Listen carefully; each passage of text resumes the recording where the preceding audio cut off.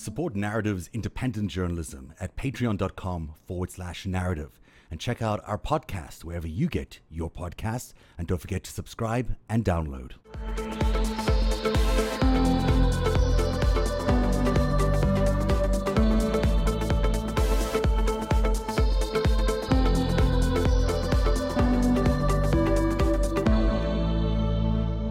If, say, you were the president of the United States on January, 21st, and you've got some things to do on what would be the first things you guys would do as incoming president? Oh, put science back on the front burner, I guess. Mm-hmm. COVID. Ron Klain, everybody mask up. I call all the governors in and have a conversation about, that's the number one crisis, right? That is it. And deal with it and put logic and science and rational individuals back at the top of the decision-making process here, and really, they have to. What else could they possibly have on their agenda at this point? It's going to be even worse by January. I think COVID's, for sure. They've indicated, there are indications out there that, the Paris Accord and rejoining WHO are going to be among the first moves, which tie in exactly with what you've been talking about, sort of re-engaging the scientific world and re-engaging on climate change, I think is also as important. But for sure, the COVID-19 is at the top of the agenda, so that might be one of their first moves. Greg, what are you thinking? Yeah, I think that's the case. And he's, in a sense, FDR, when he took office, did not have a big inaugural thing. He didn't go to the balls. He went right to the White House and went to work immediately. And I think Biden's going to do the same thing. I think he has to. I think there can't be any, celebration. We're not in you don't celebrate 500,000 people dead, because that's what it's going to be at that time. If we're lucky, it will be that few, right? Yeah. He's going to have to go in there and sign executive orders, rip up stuff Trump has done.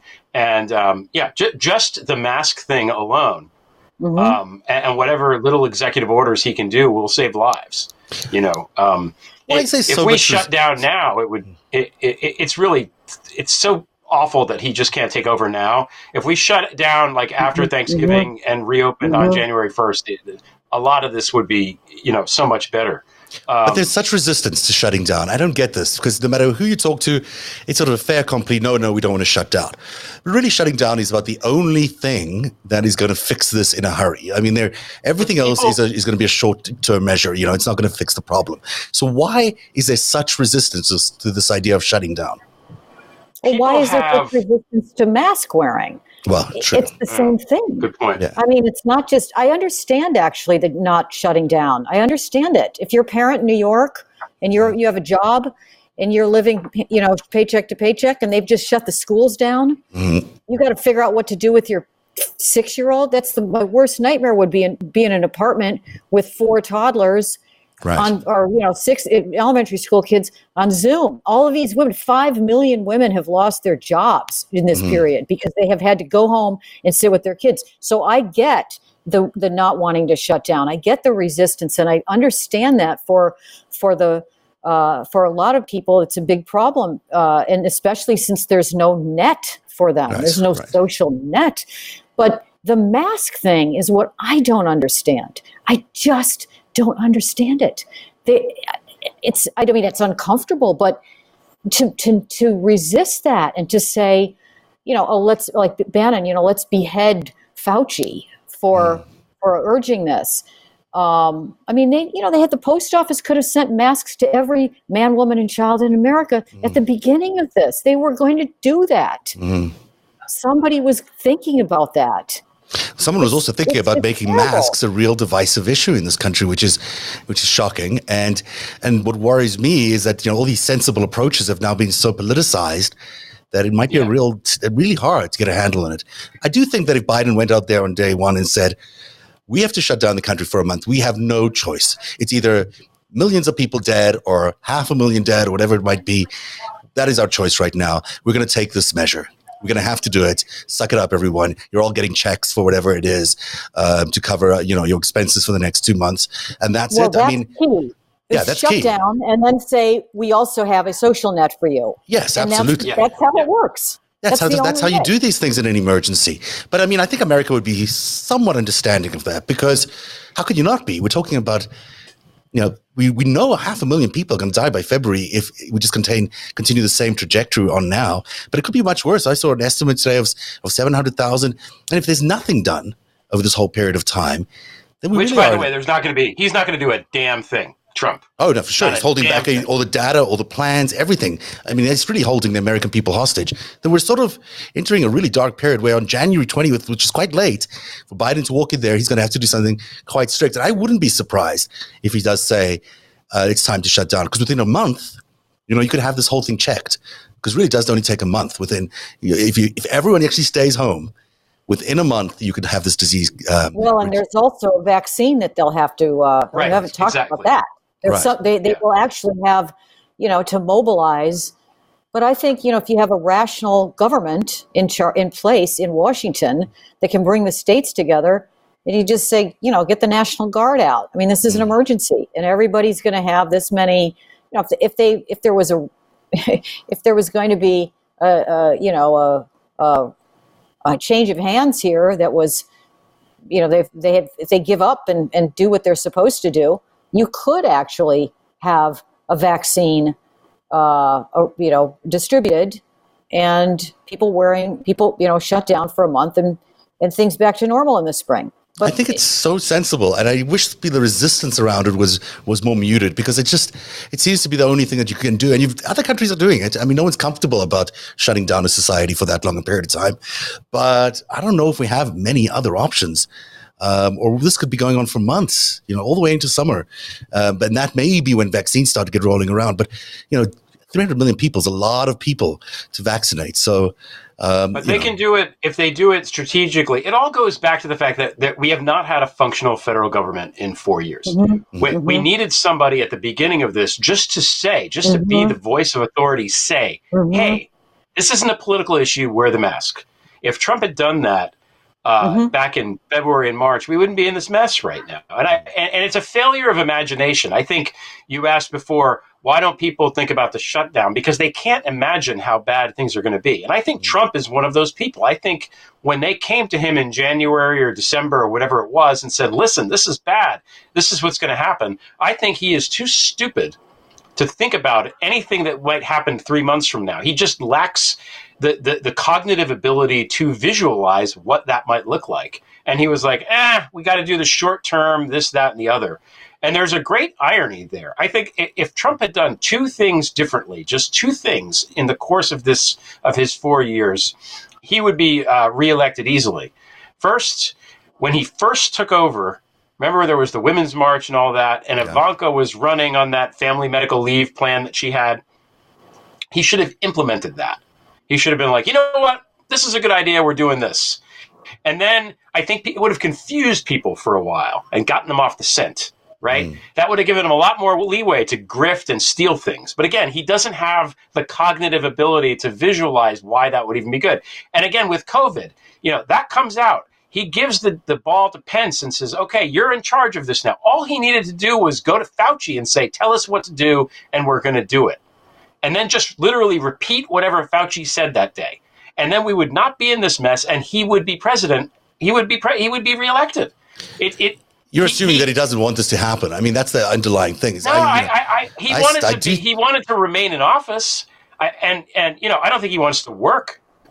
How hard is it to just tell somebody else, hey, whatever this guy says, that's what we're going to do? That's all he had to do. He didn't have to do anything. There's a lot of evidence to suggest that he is making money off this. There is a big part of the grifting is coronavirus, as you've pointed out. But even the grifting, Zev, I'm not saying that he's not, but even the grifting involves some amount, the really good grifters, the really good money launderers, the really good mobsters, as LB would say. Yeah. Think about things in a big picture and in a long view. It's not just this week, this month. It's what about 6 months from now? What about a year from now? What about 5 years from now? What's going to go on with the money? He's like, that thing where they put the marshmallow in front of the kid and they're like, eat the marshmallow now, or if you wait 10 minutes, we'll give you 3 marshmallows. Before they even formulate the question, Trump has shoved the marshmallow up his nose because he thinks it's a fucking brick of cocaine. Well played. Well done. I think you're right on a lot of that. I think at the end of the day, he's been a kind of a buffoonish, clownish, almost a lampooning of himself. Like he's not being a real, if he's not even being the real criminal that we expect of him, he's sort of been a bad imitation of one. I want to move on to to say one thing. The delay in panic, in causing a panic, which is what he said he was trying not to do. The benefited the market. The insider trading that went on, Loeffler and the rest of the Senate chairman, the committee chairman of the health committee. I mean, they all got rich off of this. They did. It wasn't just him being dumb. He was doing this because he didn't want this. People were going to get rich off of it. I mean, I agree with you that he can't think 3 months ahead. Yeah. And then I think once they got into it and saw, that this was shit hit the fan, was when they realized, and now we can try, we can further our Bannon-esque smash the administrative state experiment and throw it all to the states and make them fight over this. Which is what they did. That's it's an outrage. The scandal of what they did with what happened with the CDC and how it had been delegitimized and I mean, the guy who runs it is an evangelical Christian. He's superstitious. Redmond.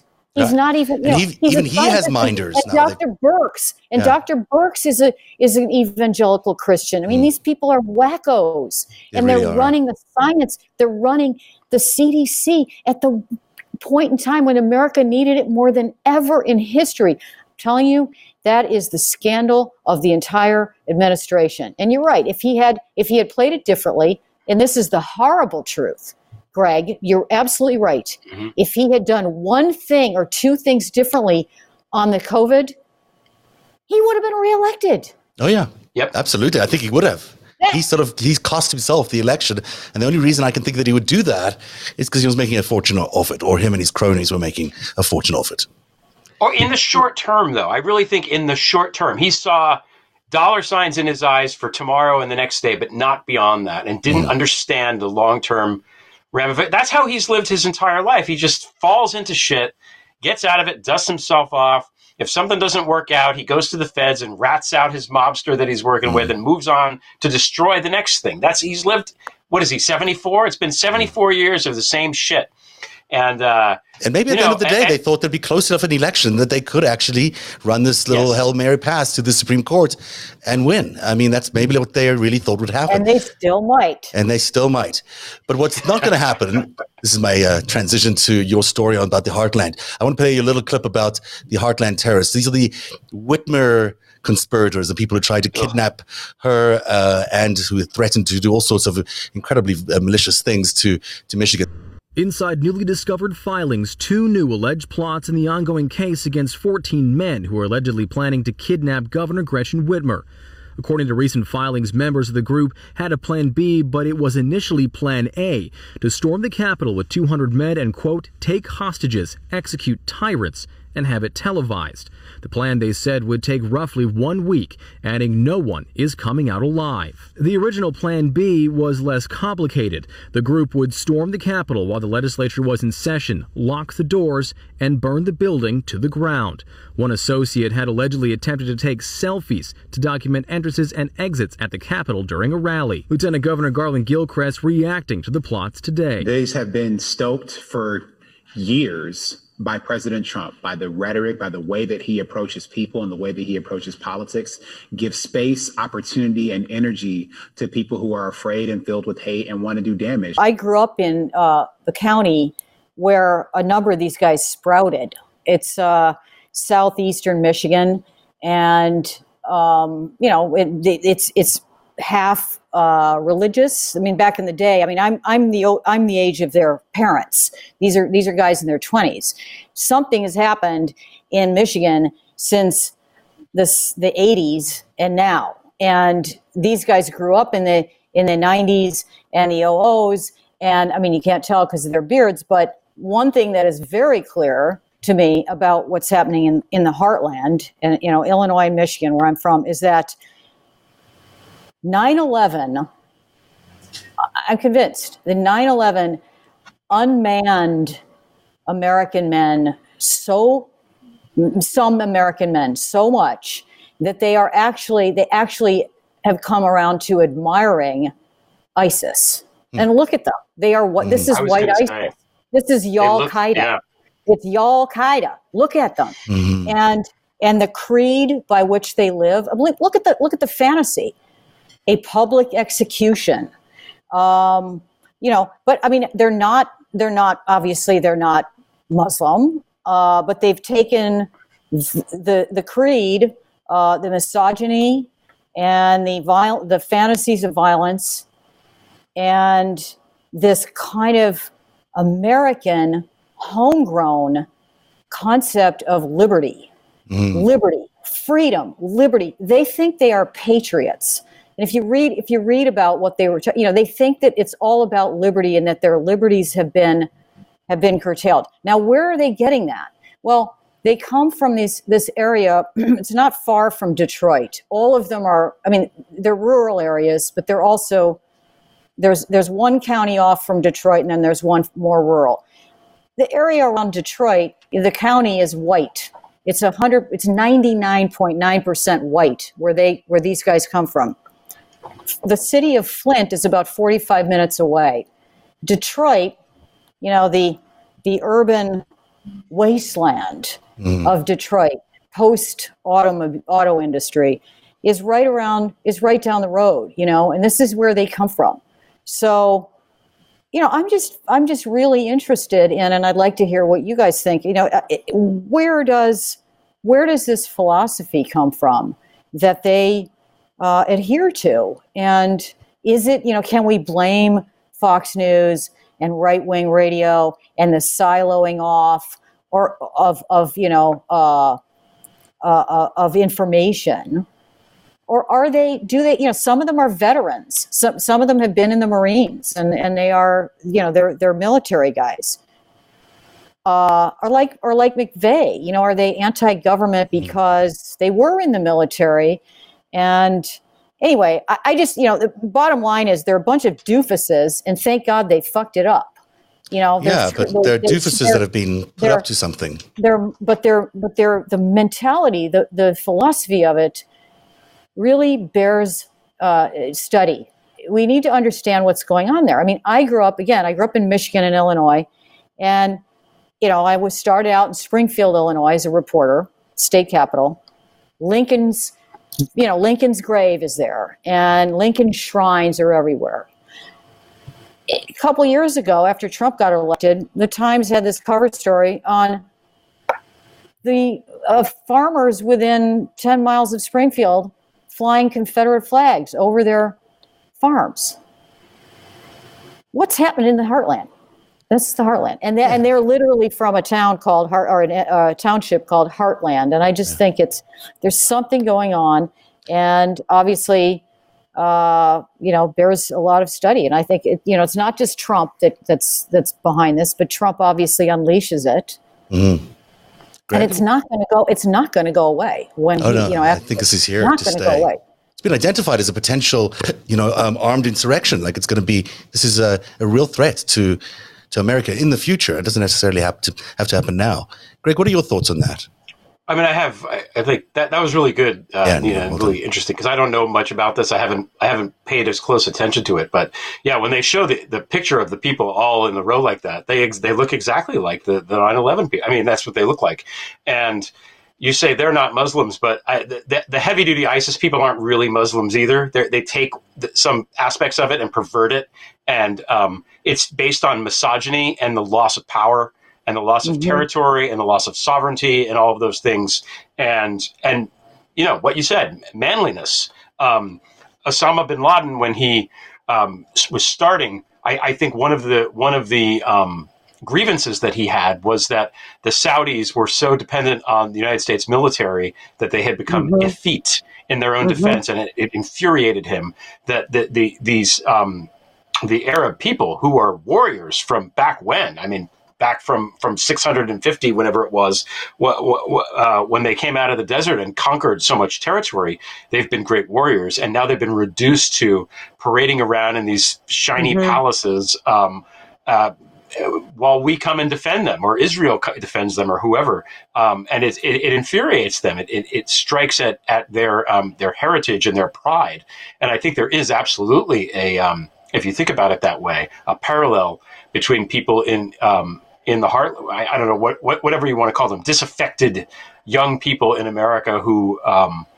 feel like things are passing them by. There's no more industry. The jobs that they would have had 50 years ago aren't here anymore. Whatever the reason. Another thing that I thought was, I hate Michael Moore with the fire of 1,000 hells. I hate that guy because I think his movies are simplistic and dumb, and that the gun movie Bowling for Columbine, it always bothered me because the conceit of that movie was him saying, why in America do we have the problem with guns? Canada has guns, Japan has guns. Why is it in America? But he never stops to consider the fact that what it means to be Americans. Like we are trained to be the policemen of the world. We have the nukes. We go there and kick ass. We have this mental image of ourselves as a nation that we don't lose wars, and we beat Hitler, and we beat the Soviets, and we're going to beat everybody, and we're the global hegemon or whatever. And that's deep in people's psyches, particularly young men. And another thought that just popped into my head is that we really, aside from just the tours in Afghanistan and Iraq, there has not been a big war of the kind that's united a generation in my lifetime. Since the end of Vietnam, and even that people were trying to get out of more than, it's been since World War II, when there was a war in this country that we said we have to band together and go defeat the bad guys. It's just the terrorism stuff sort of looked like it was going to be that for a time, and the moment passed. And I think this generation of people got themselves ready to want to fight that particular power. I don't know. I think it's all of those things. It's very complicated, but it's really well spoken. I think that the whole there's so many similarities between the Al-Qaeda playbook and the ISIS playbook and what these guys have been doing, and down to the vans, the vehicles, the flags, all the iconography is so similar, but also in the way they were recruited. I mean, the sort of back channel forum universe where, you go if you're a disaffected male and you find all these, confined community amongst others who are so disenchanted with their world. And that is a ripe for any sort of intrusion by foreign governments or anybody else who wants to create this sort of, insurrection in the country. And I think that's basically what they're trying to do. And I think the thing about ISIS that people fail to recognize is that ISIS makes a lot of money, or had made a lot of money, just by smuggling oil. That's basically what it did. It did that. It took artifacts out of Iraq. That was another side business. Antiquities, huge antiquities market. And sometimes they ran people from place to place, maybe some gun running along the way. But they were $1 billion business in addition to being, a terrorist organization or a potential wannabe country. So, there's something else that we may be missing in this.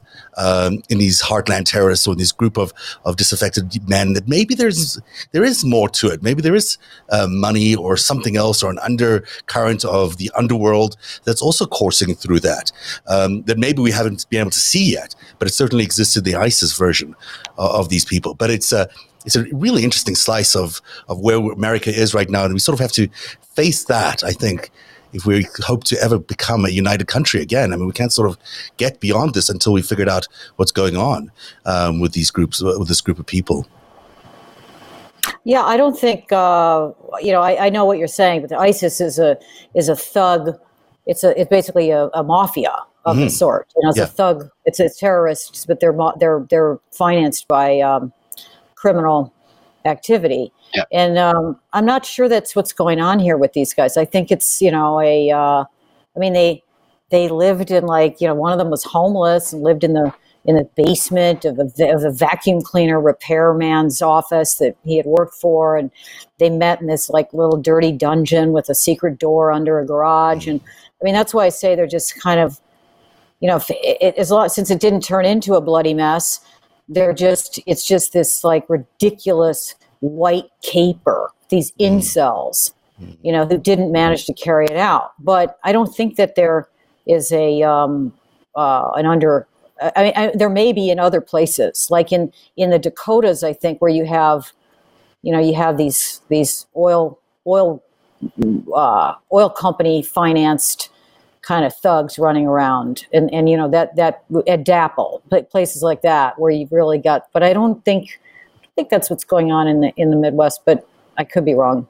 I'm looking into it though. I find it fascinating, and I think it would be amazing. I will take that road trip when COVID lifts and send you back. I think it's a great idea. I really think it would be amazing to get into the ground there once, and especially after COVID, to sort of get an understanding of what's really going on in the middle of the country. Because, I don't think it's just the economy, and I don't think it's just not being able to get into Yale or whatever others have suggested. I think that there's much more to it than that. Yes. Now, it's about purpose too. I mean, it's about wanting to have a purpose and believing that what you're doing is a good thing. Exactly. That's. I think it'll be interesting, Nina, when you go to see who the leaders of the movement are and who they respond to, because I think groups like this need to have strong leaders, or they don't really function. And they believe that they're part of this group. The group's doing something great. It's a cult in that sense. And what we're doing is making a difference in the world, and we're superior. Everyone else is dumb. Blah blah blah. The ISIS guys basically took the other groups of people and enslaved them.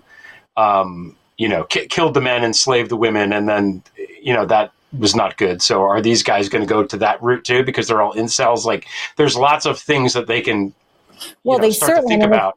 The threat of misogyny in it is gigantic. I mean, that's why the things that they're quoting in these court, by the way, they bailed them out. I mean, that's the other thing. Kyle Rittenhouse walked today, by the way. Did he? Just walked out. He just $2 million. out. Oh my gosh, that's shocking. GoFundMe that's related to this, Zev. $2 million. Of course it is, yes. It's a GoFundMe that the Republicans put money up for, surely, or, the Trumpies, and they've walked him out today. He has left prison on a $2 million GoFundMe. Now, these other guys they've been trickled out, and it's not making the headlines in the New York Times, but in the Detroit Free Press, they're covering it every couple weeks. They've let out a couple more on, they started with a $10 million bail, and then it was down to $15,000, something they could afford. And so they're out. They've let them out. I think there are only one or That's two insane. of them. There's still. There's a lot of. They are out walking around, and the thread of misogyny, that the way they talked about this governor, this bitch, they hate her so much for exercising the power to shut down the state of Michigan to protect the people from a deadly virus. It's so interesting you mentioned Rittenhouse's lawyers, because he does tie into Giuliani, because his lawyer is a guy named John Pierce, I believe, is a Giuliani associate, a really close friend of Rudy Giuliani.